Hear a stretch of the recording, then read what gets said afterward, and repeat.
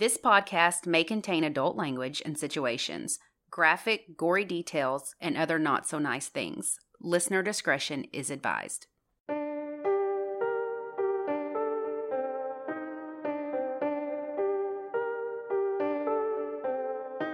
I'm Ashley. And I'm Lacey, and this is United States of Murder. This week, we're in Montana discussing the abduction of a young biathlete.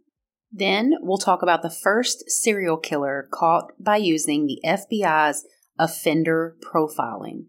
Buckle up and join us on this dark and twisted ride through the Treasure State.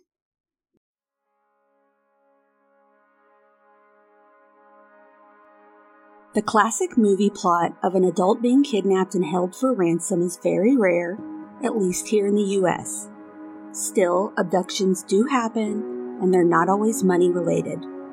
In the past few years, several cases of women being abducted while jogging have been in the headlines, and the crimes were sexually motivated and led to murder.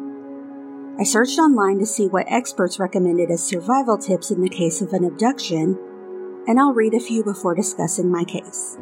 Of course, each scenario is different, and these may or may not apply to each circumstance. Never allow an attacker to take you to a secondary location. It's better to go down fighting in the street, in the parking lot, at the door, than to be transported to a second location where the attacker can take their time doing whatever they have planned. Police statistics show that second location crimes are around 85% fatal. Fight for your life because the second location is always going to be worse. However, if they have a lethal weapon, are very intoxicated, or there's no one around who can hear you scream, then it may be better to comply. If you're taken, keeping your wits about you is the most important thing. Stay calm and compliant while trying to humanize yourself to the kidnapper, while also sneakily looking for opportunities to escape. Identifying with them creates a social connection they will have to overcome if they are deciding whether or not to kill you later.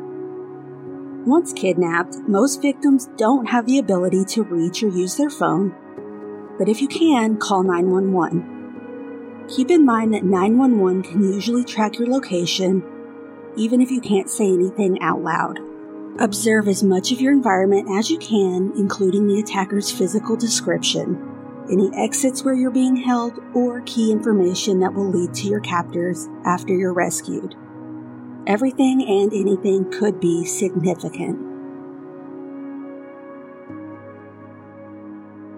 So we received an email last year from Andrew G., who's a law enforcement officer, and he recommended this case to us. He has family that was involved in the investigation. Yeah. Also, I just want to touch a little bit on your opening. So it would be, for me anyway, because I have read all these cases and done all the research and watched all the data. You know, you hear all the stuff in the news. I would probably be killed immediately. The thing is, it's like they give you advice, but it's never 100% because every person's different. Every situation's different. Some people you cannot humanize yourself with because they're sociopaths and don't care about you at all, or I would be killed. Or they're just humongous and you're like, I'm not going to get away from them. Or I mean, I'm very petite. Do you think you would just immediately? I think I would. This mouth, I would immediately probably be murdered. Because I'm like exactly what you said. You're not taking me from where I'm at. Well, that would be good if you were like in a public location. Like if you're in a parking lot. Right. Still. They want you to easily comply. They don't want a scene. I would. Right. And odds I feel like are slim. They're going to shoot you in a parking lot. They're just going to take off. Right. That's true. They're going to threaten you. I don't know what I would do. But if they take you to a secondary location and you're running your mouth, I don't know. I would probably comply. I talk a big game, but I feel like if some giant 6'7" dude grabbed a hold of me trying to kidnap me, I would probably I would like to think I would fight back, but it's hard to know. Realistically, I'd probably be like, yes, just don't shoot me in the face or don't rape me. I think there's nothing more horrible than. It's like, I feel like a woman knows if they're out alone and they're taken, they're probably going to get raped first and likely killed. Ugh. So it's like with that in mind, It's just a lose-lose. I would like to think, I don't know. I think I would try to fight because I don't want to get raped. I don't want to get raped. I don't know. I'm obviously no one wants to get raped. But like, it's like you may as well kill me. I don't know. No, no, same. Sorry. But then again, I don't have children yet, so I would just be like, I'm out. Peace. Right. Just kill me. Don't do any of these other. Yeah, it might be different after having a child and, something more to fight for, I guess. Yeah. It's really hard to say. I don't know. So, Kari Swenson was born in 1961 and relocated with her family from Philadelphia, Pennsylvania to Bozeman, Montana. She was around 9 years old because her father got a job as the head of the physics department at Montana State University. Later, she became a biathlete and even won a bronze medal as a member of the 1984 U.S. relay team and competed in the first women's biathlon world championships in Chamonix, France. Oh, wow. Yeah. And in case anyone's wondering, because I had no idea, a biathlon is a winter race that combines cross-country skiing and shooting targets with a small bore rifle. I wouldn't put those two things together. I forgot about this, but I remember seeing it on the Olympics once. And I'm like, what is this? Why is this a thing? I have no idea. I wouldn't put those two things together. No, very interesting. Sure. But I can't do either of those things. I know. So Kari placed 5th overall in the women's 10-kilometer final, which was a record performance at the time for a U.S. biathlete of either gender in 26 years of international biathlon competition. So she's a pretty big deal. Yeah. In 2015, Swenson and her teammates, Holly Beatty and Julie Newman, were inducted into the U.S. Biathlon Hall of Fame. Very impressive. After the season ended, Kari took a summer job at a Montana guest ranch near Big Sky, Montana, and there she could still train daily. This ranch was about 20 miles north of Yellowstone National Park, so I'm sure it was gorgeous. On July 15th, she left for a run in the Ulysses Lake area. While running, she came upon 2 men who were dirty and unshaven with wide-brimmed hats, and they had rifles. They used these to threaten Kari and abducted her. So in this situation, she's in the middle of nowhere, does not have a weapon on her, 2 guys against her, and they had rifles. Yeah. That's one of those situations where fighting and screaming wouldn't have done anything. It's just a lose-lose at that point. Yeah. And that's got to be scary. No one's coming. I don't even like when I'm walking down the sidewalk and I come upon 2 men. I don't either.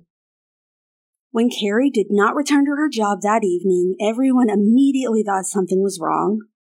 Her family planned search parties and volunteers split off in 2s to search the woods.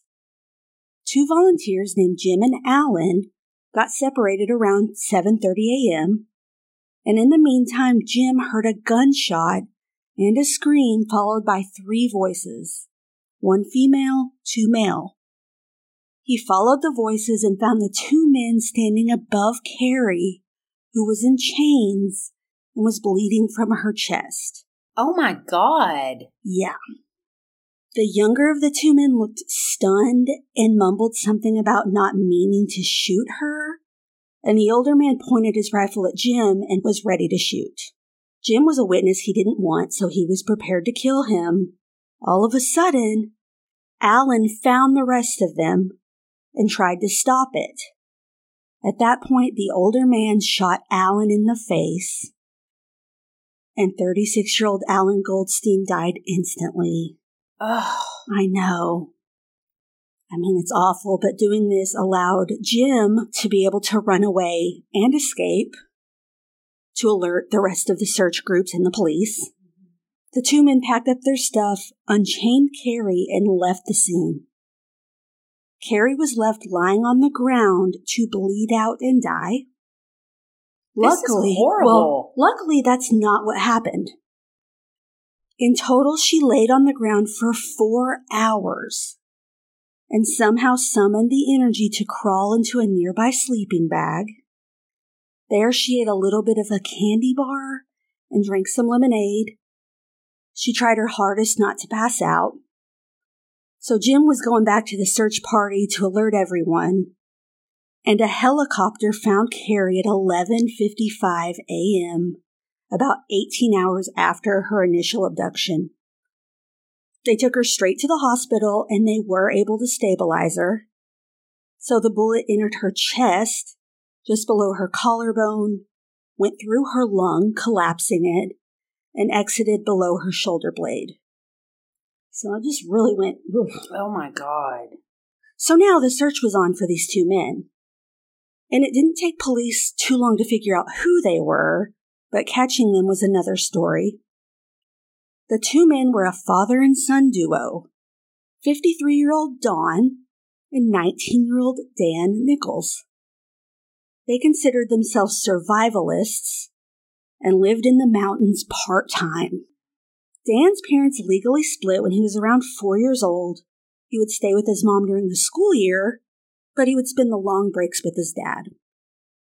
Dawn didn't trust people or society in general, and he wanted to be off the radar. He's one of those guys. So as Dan grew up, he also became more isolated. So they weren't real survivalists because they would poach, break into nearby cabins and steal supplies, and they were part-time, so they would leave the mountains for months at a time and purchase modern equipment. So they're kind of like wannabes, honestly. Yeah. Fair weather survivalists. Yeah, they were like, it's kind of cold. Do you want to go back home tonight? There's the new PlayStation game out. For real, it's like, give me a break. So the reason they abducted Kari was because Dawn wanted to find someone to make Dan's bride. What? Yes. Is that not just... That just sounds creepy. Creepy and so... They were gonna just hold her hostage, and maybe she'd eventually come around and get used to the idea of being this dude's wife. Breed with her. Honestly, it's so gross. It's terrifying. Probably leave her chained up in the mountains forever. Oh. Yep. So they were on the run for a total of 5 months. And in the meantime, the media made it real weird. I say that because instead of just straight up shaming these two men, people romanticized their lifestyle. No. Barbara Walters said that it was, quote, almost romantic. Them kidnapping her to become his wife. Barbara. They were called mountain men and survivalists, even though they sucked at it, and the news made them out to be a couple of rowdy, lawless frontiersmen on the run. I still can't believe that she tried to make this the Princess Bride. I know.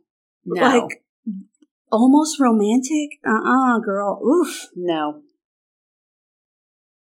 So they were finally caught after a manhunt in the mountains of southwestern Montana, and the media focused more on these men than on Kari and her incredible survival. Dawn and Dan Nichols were tried separately in Virginia City, Montana. According to his trial testimony, 5 years before he kidnapped Kari, Dawn Nichols bought a chain with the intent of securing a suitable woman when he found one. That is not... How about dating? And also, at this time, his son would have been 14 years old, right? 13 or 14. That's disgusting. So you've been planning this whole time to kidnap a woman for your son? You're part-time. You use the other part to find somebody. Good God. It can't be that hard in the 80s. I don't know, but... Girl, it's hard now. Not hard enough that I want to kidnap and chain somebody up. This dude, awful. So he had a dream of starting his own tribe, as he said it, in the mountains, and he knew a woman probably wouldn't go along with this idea willingly. At first, he said. Very culty. It's like he thought that once he caught a woman and chained her up, she would just be like, she would change her mind over time. No. What a freak. When they abducted Kari, they hit her in the face so hard that she had to undergo a ton of dental work after she was rescued. So you know that's got to be bad. They threw her to the ground, chained her to Dan, and constantly threatened her with knives and guns. May of 1985, Dan was sentenced to 10 years in prison for kidnapping and misdemeanor assault. That's it? Yep. He claimed he did not mean to shoot Kari and that it was an accident, but she said it wasn't. He was released on parole in 1991. He stayed out of trouble until 2011, so almost 20 years, but he was arrested on drug charges and sentenced to 4 more years in prison. But he's out and about again. Oh, God. I know, this man. In September of 1985, Don, the father, was sentenced to 85 years in prison for kidnapping, murder, and aggravated assault. He came up for parole review 4 times, but was always denied until April 27th, 2017. At the age of 86, and he looks freaky for 86. Let me just tell you, I'll post a picture, but he didn't age well in prison. He was granted parole after serving 32 years. During this hearing, Don told the board members that they wouldn't regret their decision and that he felt bad about his crimes. The board noted his clean records in his more than 30 years in prison and the completion of anger management and life skills courses. He was released from prison on August 23, 2017, but died this year on June 17, 2023. So he had 6 years out. Kari rarely spoke to the media after the men were caught, and she returned to training. She earned a spot on the U.S. biathlon team again and competed in the 1986 biathlon competition in Oslo, Norway, where she finished 4th. She still was hurting from all of her medical stuff, even though she underwent therapy. That year, she retired from competitions and enrolled in Colorado State University Veterinary School and graduated in 1990 after working for 5 years at a small animal vet practice in Steamboat Springs, Colorado. She returned to Montana, and as of 2019, she's a practicing vet in Bozeman. Oh, wow. Yeah. So she and her family were not happy with the coverage because they felt like her abductors were glamorized, and they also stereotyped her as, quote, a proper belle. Oh, good. This was so gross. And she was a champion athlete. One newspaper headline called Don Nichols a nice man born 100 years too late. What? Isn't this appalling? It's like, what in the world was... I would like to think this wouldn't happen in the media today, but it's like... nothing surprises me. A nice man? No. You kidnapped a woman and chained her up. And beat the crap out of her. And shot her. Yeah. That's not sexy. And he ended up shooting and killing a person. Like, this is not a nice man. In 1989, her mother, Janet Swenson, published a book called Victims, the Kari Swenson story, which focused on the real story from Kari's point of view. And Kari attributed her survival to the breath control skills she developed as an athlete. Makes sense. Yeah. Janet also felt that Alan, the man who died trying to rescue Kari, was unfairly depicted in the media as someone who had no business being in the mountains anyway. They just got it all wrong. It's so bad. So Janet dedicated the book to Alan and calls him a hero. And he is. Yeah. The book explains Kari's point of view that when she was abducted, she studied the terrain as they dragged her through the woods so she could find her way out if she got a chance to escape. This is exactly what you were talking about. Pay attention to your... I don't have zero survival skills. Well, if I'm in the woods, I feel like it all looks the same. I wouldn't know how to get out of the woods. I'm not outdoorsy. I don't know which side of... I don't know. I mean... I could do this. She dropped items. But if you're not going in the right direction, you wouldn't see those items. Well, she dropped items along the way, like her watch, in hopes it would be a breadcrumb for searchers. Like, not her finding her way back, but searchers being like, she was here for sure. Like, Yeah. I need to start wearing my fake nails again. That's always my thing. I'd be popping those suckers. I always think about, anyway. I leave those in an Uber just to. Yeah. No, that's not, that's like, who was it that case where the girl touched everything? Yeah. I mean, I touch everything. Spit everywhere. Just get your germs, get your spit in your hand, rip off pieces of your clothes, buttons. Man, that's the one thing I maybe could do. Your Uber driver is going to kick you out. He's going to be like, this crazy girl in the back just like... I just leave one stray. She's one stray licking hair. her hand. I put get some hair and shove it in a seat. She's rubbing her spit hand on the windows. Oh my gosh. And she deliberately pressed the imprint of her running shoes in the dirt. She is smart. She's an athlete. She's smart. After she was shot, she said she experimented with different breathing and found one that caused the least gurgling and sucking in her collapsed lung.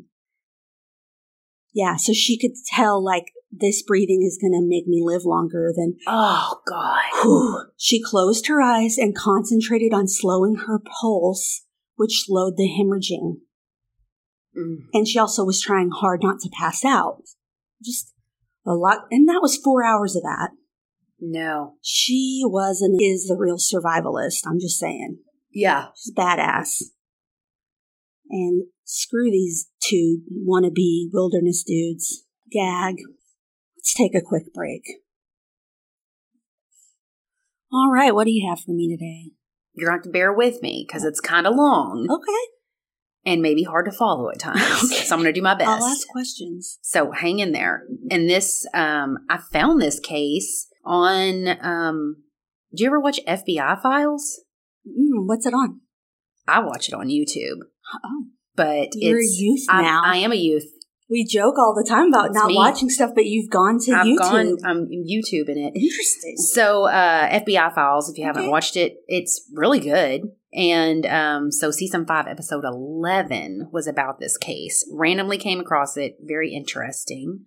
So June of 1973, the Jaeger family came to Montana from Michigan on a family vacation. They're excited to explore the West for the month, and this was their first family vacation since their 7-year-old Susie was born. So it's Sunday, June the 24th, and it's their last night in Headwater State Park. They're loading up, heading west in the morning. The 4 youngest kids slept in a tent while their oldest son slept in a camper with the grandparents. I mean, I don't know about leaving my kids outside to sleep, but I bet they probably wanted to. I can see me being, 7, 8, 9 years old and having that many siblings. It'd be fun to sleep out. And it's not like they're alone. No, the grandparents and older brother were in a camper, and then mom and dad were in like one of those little pull behind the car, little pop-up campers. So they're sleeping in that. At some point in the middle of the night, 13-year-old Heidi wakes up and there's light coming through the tent. So she thinks the tent has fallen. So she kind of gets up and then she notices it's actually been cut, like sliced, and Susie is gone. So she runs and tells her parents, and they're half asleep, confused. What do you mean she's gone? Maybe she went somewhere to go. Maybe she had to pee. Maybe she walked away and had to go pee. So they start looking for her. They're yelling her name. Then they see the tent has been cut. And off in the distance through the grass, they see her stuffed animal lying there. So how someone ominous. Took her. Oh my gosh. So dad drives to a payphone and calls the police. I think this is Holy cow! You have to leave the park and find a payphone. Oh my gosh! It's 1973. So he's got to find a phone. Calls the police. They send a deputy and a county investigator out, and of course these 2 investigators are hoping it's a false alarm. Nothing happens here. She's probably wandered off in the woods. She probably wasn't taken. This doesn't happen. Family is completely distraught when they get there. Ugh. They show him the tent. They show him how it had been sliced. The investigators know that this is bad. Yeah. So they see that there are tracks in the dew that lead to a parking lot, but it's empty. They contact the FBI. 2 agents head to the campground. They interview all the other campers around and the parents. And there's no question to them. She was kidnapped. So one of the largest searches in Montana history began with the National Guard, helicopters, dogs, horseback, ATVs, boats. They're searching for this. This is a 7-year-old girl. So on May 5th, 1968, just a few years before this, these same agents had been out to the same campground and this same campsite. A group of Boy Scouts were camping, and one of the boys woke up and went to wake up his tent mate and realized he was covered in blood. 12-year-old Michael Raney had been stabbed and beaten in the middle of the night. He was taken to the local hospital but died the same day. The town people that were searching for Susie thought this has to be the same person that did this. Same thing. His tent was cut. He was beaten. Did all that happen and no one heard? No one heard. Wow. Just no one heard Susie being abducted either. So they questioned those who had been previously charged with crimes in the area, sex offenders. There were several that lived close to this campsite, and they brought them in. They gave them polygraphs. One of the polygraphs came back inconclusive. So they sent this guy to a psychiatric hospital to be questioned under sodium amytal truth serum. Supposedly, it produces a relaxed state where you become more talkative and most people are unable to lie. Could you imagine if we could get our hands on that stuff? I was just thinking, I wonder how... I mean, I don't know if I would want to know. I might not have any friends left. Well, I would try to see if I could beat it. I would just try to make it a competition. But then you'd be telling all your truths too. So anyways, the guy told the truth and he was eliminated as a suspect. So tip line is opened. Tips are pouring in. And of course they look into all of them because you have to. Right. And one of them was from a man who wanted his neighbor looked at. Ooh. He said he's just odd. He's just odd. His name is David Meyerhofer, and he's a local contractor. So he's questioned. Nothing seems odd to them. He is released. So David was born June 8th, 1949, to Clifford and Eleanor in Bozeman, Montana. He was one of 5 children.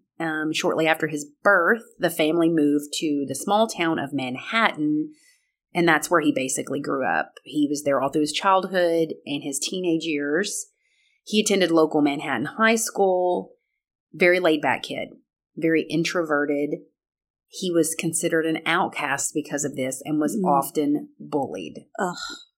That shit just makes me so mad. Why you just got to pick on the kid that just keeps to himself? For real. Like, not hurting anybody. He's not doing anything, but that seems to be the target for a lot of these. It's an easy target, basically.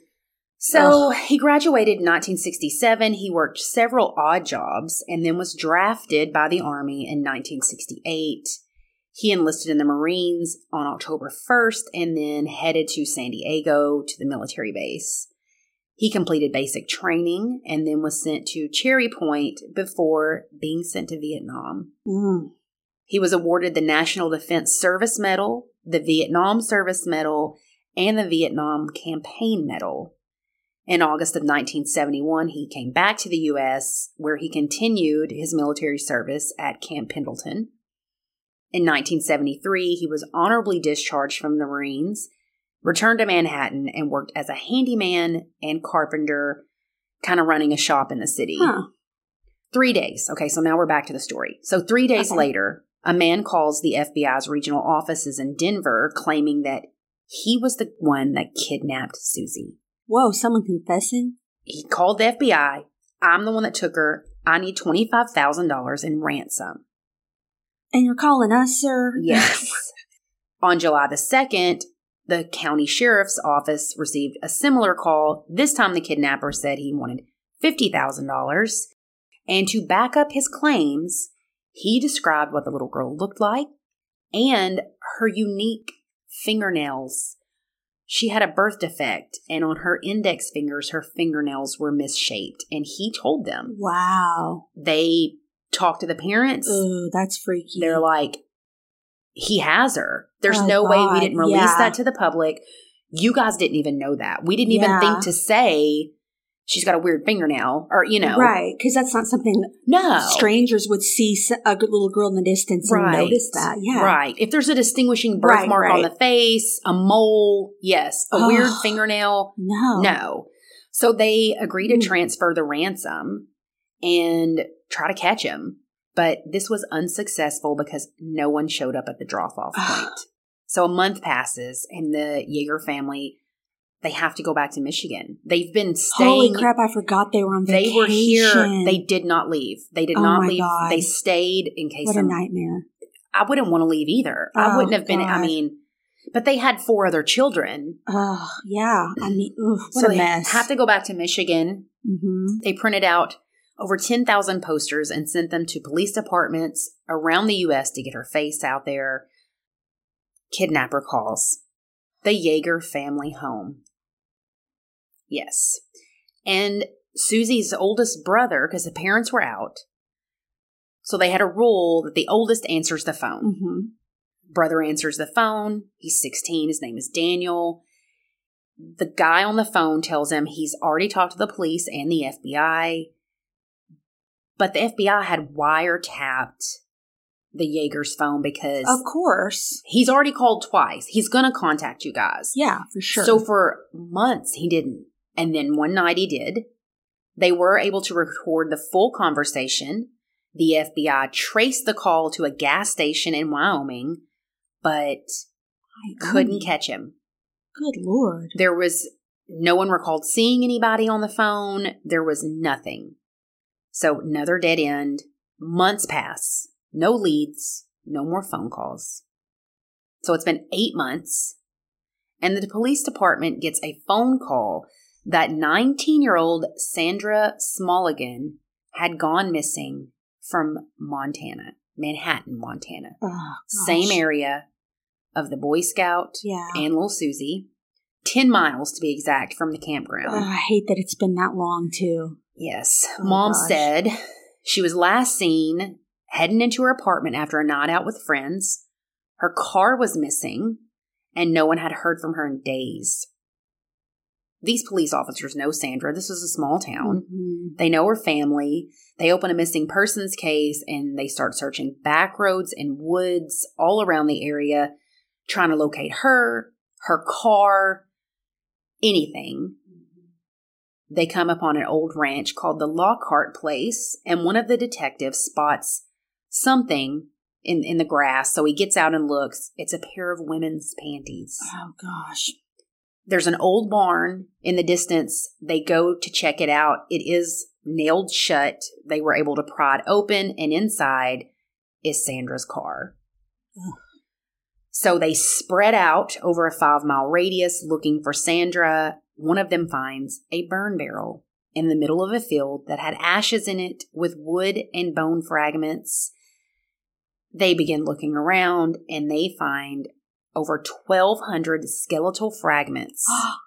Yes. Oh, no. The fragments belong to 2 different people. They bring in forensic science. 2 different people, the first being a girl between the ages of 6 and 8 years old. The other was positively identified as Sandra. Oh, my gosh. So this David guy, he's kind of always around the cops. He's coming to the cafe when they're eating breakfast. He's pulling up a seat, having coffee, asking about these cases, these missing people. Have you found anything? Can I help do anything? He's just too on the nose. Mm-hmm. Mm-hmm. He had been questioned before with Susie, and he had dated Sandra. So he's kind of 6 degrees of separation. Oh, wow. Because he's the guy that the neighbor called and said, my neighbor's weird. Oh, gosh. So they ask him to submit to a polygraph, and he agreed. Then they ask him to undergo the truth serum test. They're still on this truth serum. And he does. Several profilers from the FBI had been brought in working on this, and they were working on refining a new technique called offender profiling, which took information and made a psychological profile of the supposed offender.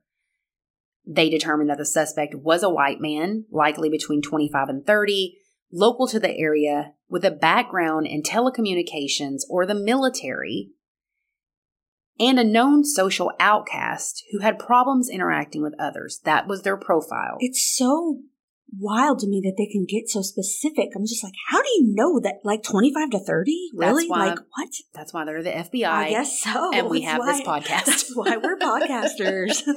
So during the investigation, police gradually narrowed it down to David was a huge possible person of interest.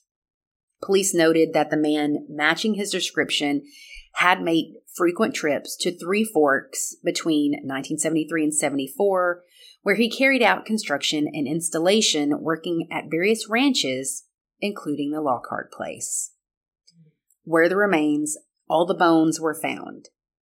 After checking his travel schedule, he was placed in Wyoming in September of 1973 after they found a receipt from an auto repair shop. So, that was the day that the call was made, and they traced it to Wyoming. Wow. Local police were like, you guys are making a mistake.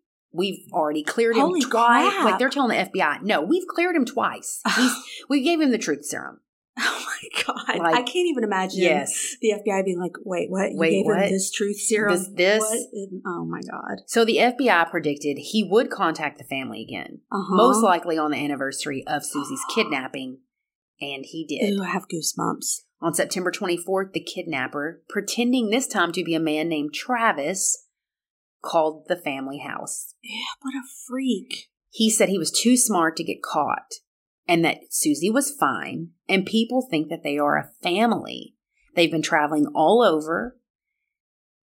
Susie's mom said she's praying for him and she forgives him, and she's glad that he was taking care of her little girl. So she's like mind fucking him. Well, they knew at this point, right? Her remains were found. Yeah. And it was her.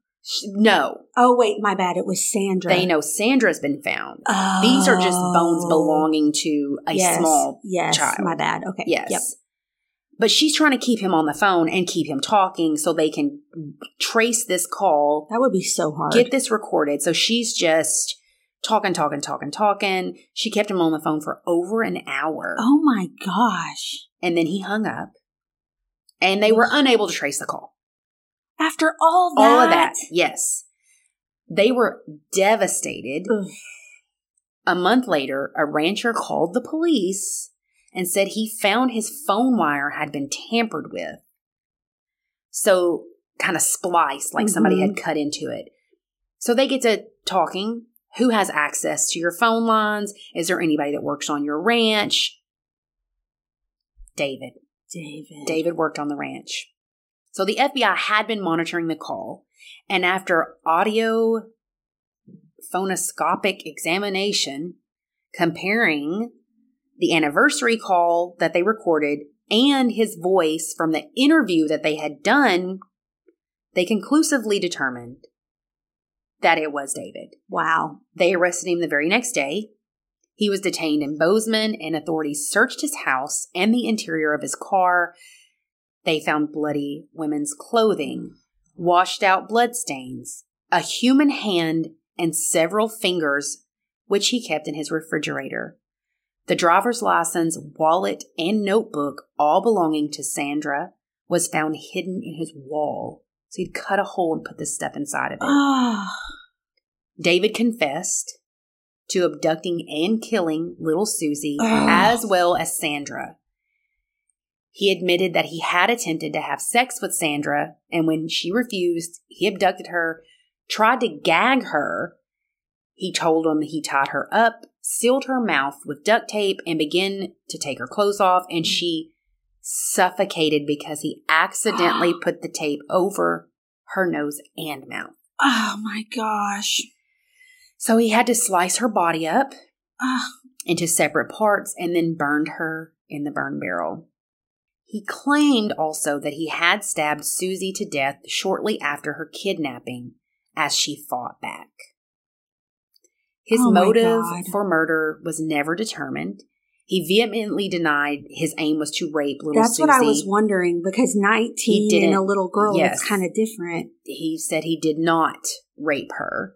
Oh my God. After killing his victims, he dismembered their bodies with a hunting knife and a wood saw and then burned them in the fire pit before scattering their ashes and remains around the Lockhart place. Oh. His defense attorney brokered a plea deal involving the confession of 2 additional murders that he had not been linked to yet to avoid the death penalty. The first one happened when David was still in high school. Oh my gosh. A 13-year-old boy named Bernard was shot to death on a bridge in 1967 where he was swimming with a friend. What is even the point? Breaks my heart. Police initially thought it was an accidental shooting because they were in the woods, like maybe a hunter was out there. And not both were shot. Not both were shot. That's weird. He was shot. It must have been an accident, or maybe something ricocheted off of like a target because they were in the woods. This is Montana. Right. Oh, yeah, yeah. Turns out he was the little brother of the boy who had bullied David in school. He was just the brother, not the person that actually bullied him? And he did it for revenge to hurt him. Oh, my God. The second additional murder was that of 12-year-old Michael. He did it because the Boy Scout troop had embarrassed him by kicking him out when he was young. But this kid didn't. Nothing. I swear, I hate when there's revenge killings that make no sense. No sense. They didn't do it to you. Nothing. No one in his family. So irritating nothing. To me. It's so sad. Interrogators suspected David may have committed more than 4 other murders, but Lord. only confessed to those because of the plea deal. So 4 hours after giving his confession, 22-year-old David was found dead in his jail cell. He had hung himself with a towel. How old was he? 22. All of this had happened. He was only 22 years old. Oh, my gosh. He had been to Vietnam, been back. I mean, Good Lord. 22 years old. Jailers had not been told that David was a murder suspect, and he had not been put on suicide watch. The cases associated with David were closed immediately, but his reasoning and motivations for the murders remain haunting to this day. In the early 1970s, when David's crimes were ongoing, the Federal Bureau of Investigation had been refining their method of psychologically profiling criminal offenders, and David was the first serial killer to be actively investigated using this new technique. Offender profiling is now a contemporary method used to discover clues pertaining to the characteristics of an unknown person. So from the evidence at the scene of the crime, or to build a psychological profile as far as the perpetrator is concerned. Susan Jaeger, little Susie, her mother Marietta, wrote a book about Susie's kidnapping called The Lost Child, was published in 1983. In 2022, author and journalist Ron Francel wrote Shadow Man, an elusive psycho killer, and the birth of FBI profiling, all about this case and the role the FBI played in first ever criminal profiling. And I have not read either one of those books, but I would like to. Yeah, I'll link them up in our show notes. And like I said, this was on FBI Files show, season 5, episode 11. Ugh, this guy. This was a heavy case. It's so frustrating, too, when they kill themselves in prison. Because, like you said, there's cases that he might have been... Yeah. Ugh. Well, and here's my thing. This little girl... Man. All of these people. Right. And that's the thing. 3 children. And the adult was 19. None of them... Nobody deserves to die. Don't make it sound like I'm saying that. But they had nothing to do with you. No. That's so weird. I did read a couple articles that talk about him possibly having schizophrenia, but it wasn't confirmed. So I didn't want to like throw that diagnosis around in the case because that gets thrown around enough.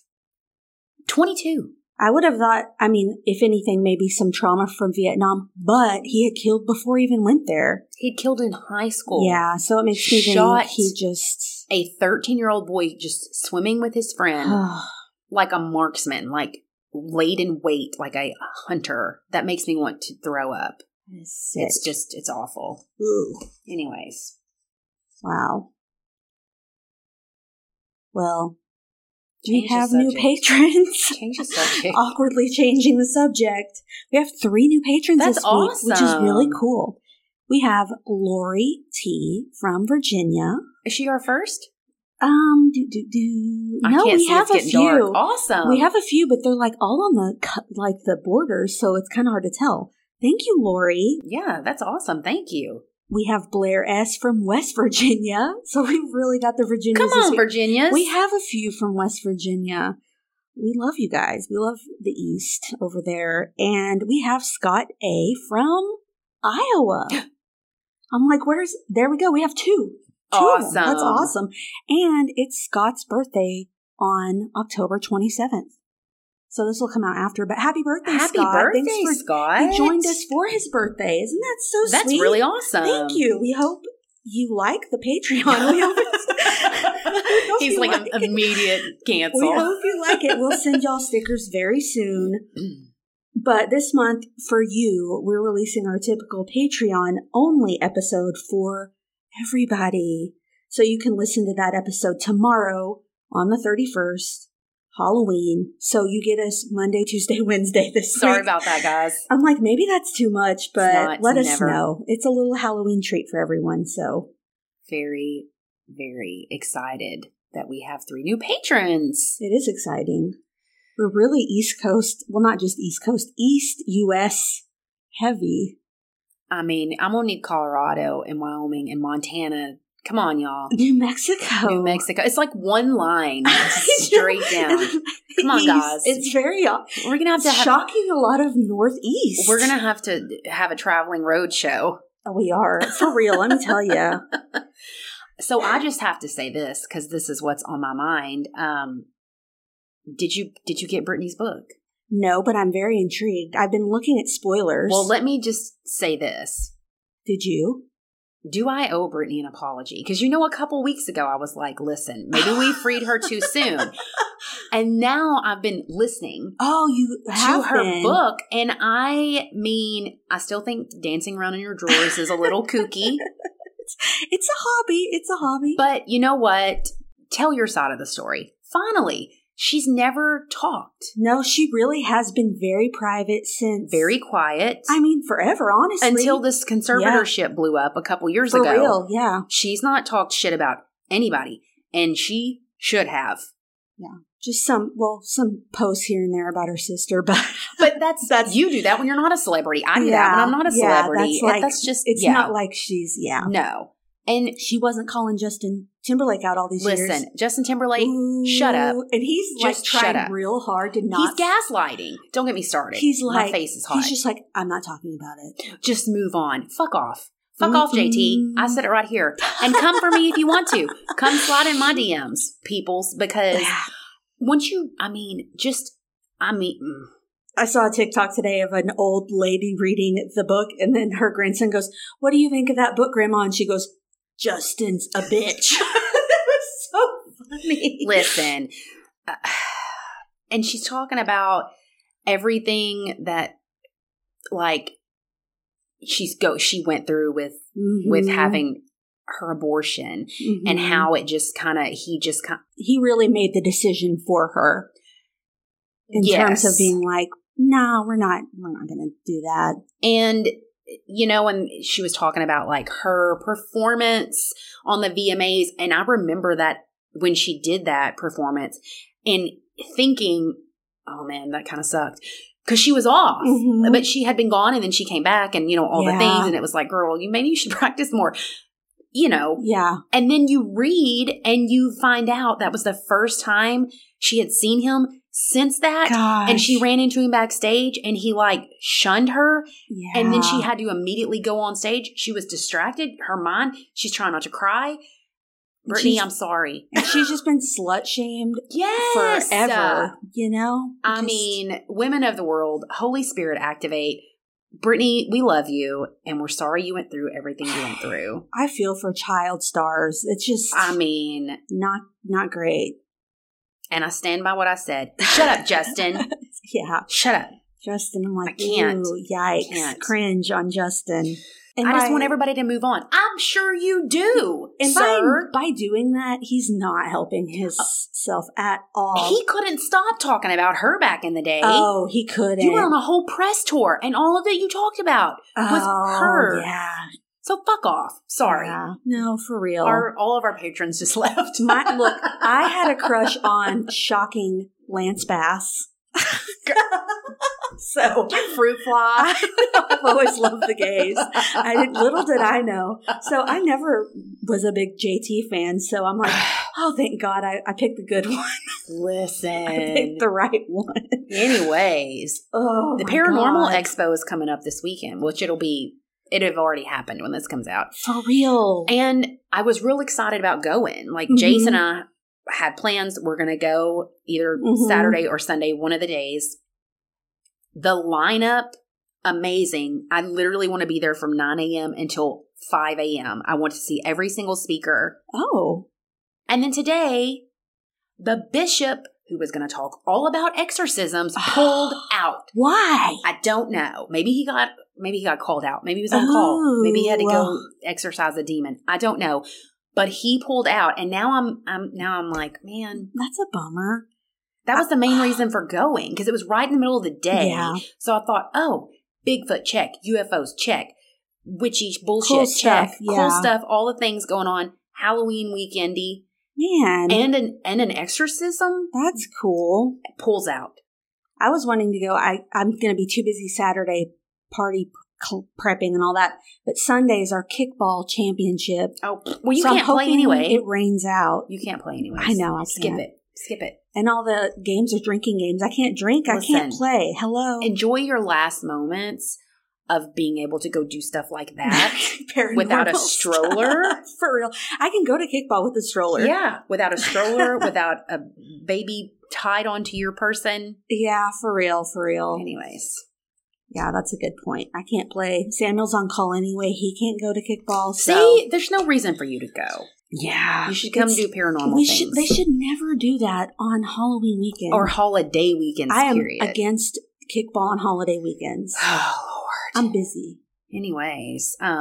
Anything else? Got some more notes and color-coordinated pens? I went to Walmart a couple days ago for just... Ew. Just kidding. I know. Just no, kidding. it was Disney Day because it was Red Ribbon Week all week. He did that? So you have to dress up every day. Well, he was like, if you can find me like a Disney shirt, because he's outgrown all the ones he wore to Disney World. I'll wear a t-shirt and shorts. I'm not dressing up because I was like, let me put your long hair in like little buns and make them like mouse ears. There's 0% chance he would let you do that. He was no freaking way. He talked to me like I was just talking about Justin Timberlake. He's like, absolutely not. Shut your mouth. So I did find a Disney shirt there. All of their Christmas shit is out. Everyone's is. And it's upsetting because I went looking for last minute Halloween decorations a week ago. Gone. Everything's Dollar gone. Tree, nothing. It's all Christmas everywhere. Everybody calm down. So that night I was laying with him and I brought up Christmas because I'd just seen all the bullshit everywhere. And so I asked him, "What have you thought about what you want for Christmas yet?" "Yeah, I have. I already told Santa." Oh no. "Well, tell me." Santa already knows. When did you tell Santa? I tell him in my mind. I'm like, that's God. That's not Santa. think you mean you're praying? You have to write a letter. He doesn't read your mind. You can't. He's like, he sees everything. Oh, no. He knows when you're asleep and you're awake. He can see what's in my mind. You're like, no, those are visuals. I'm like, that's Jesus. That's not Santa. I'm like, we really need to go to church.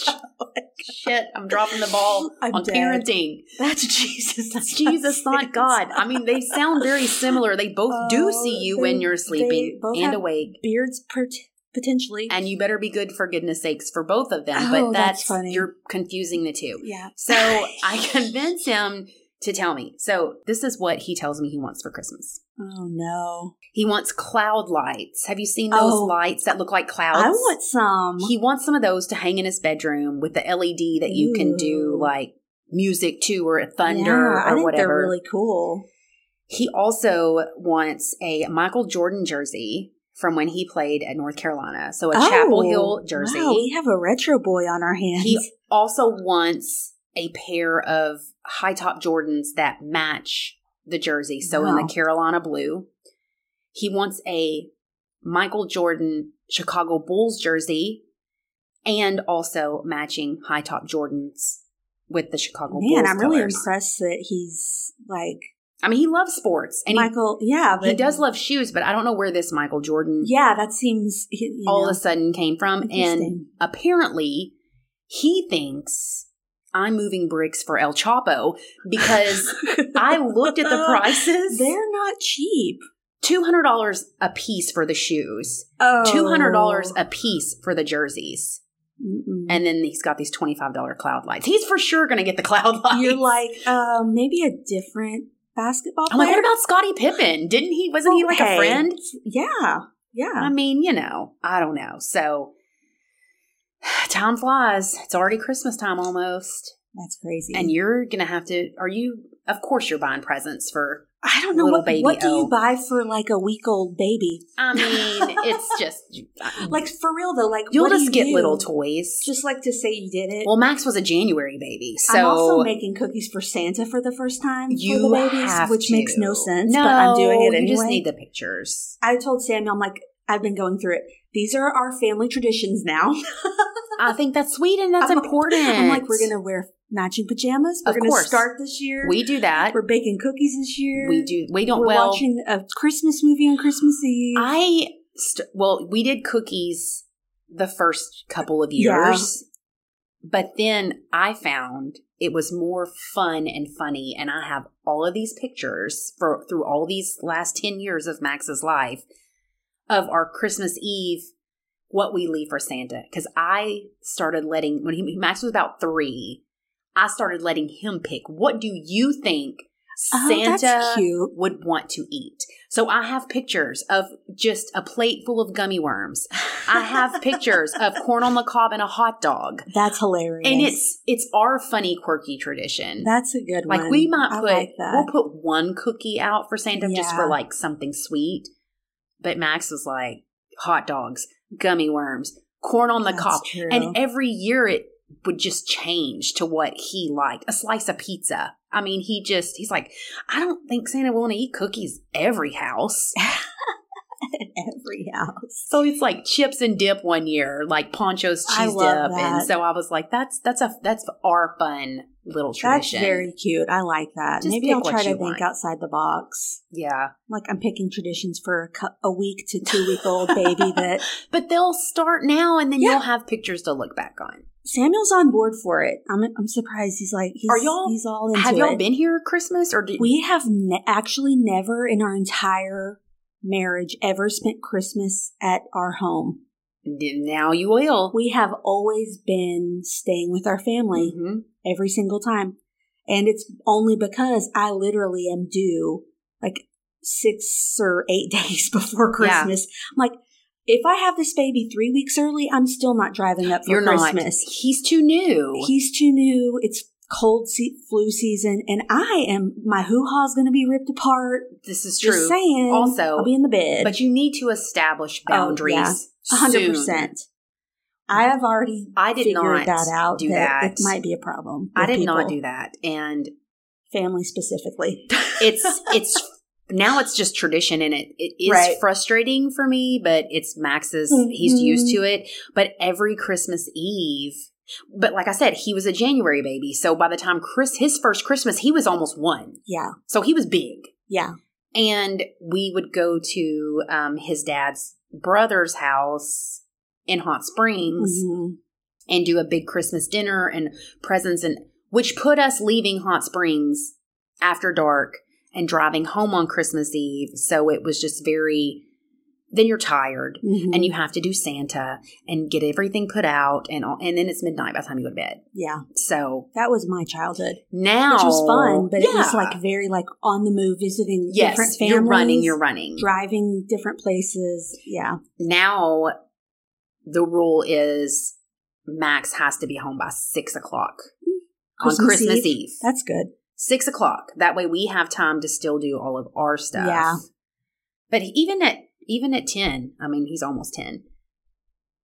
Christmas Eve, he's like, I gotta go to bed. I gotta go to bed right now. He panics. I need to record it. It's the funniest fucking thing ever. That's so funny. He is like, I tried to stay up all night. No, he is so scared, and has been since he has been little bitty, that if he is awake and Santa is close, he will not stop. That's a good rule. I didn't have that rule, so I would always try to stay awake and catch Santa. I would try to sleep in the living room. Well, they have apps for your phone. You're going to learn all this now that you can track Santa.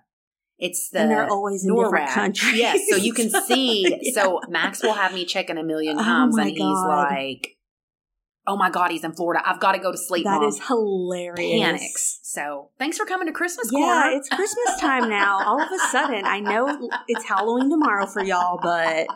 Sorry about that, guys. Goodbye. Bye.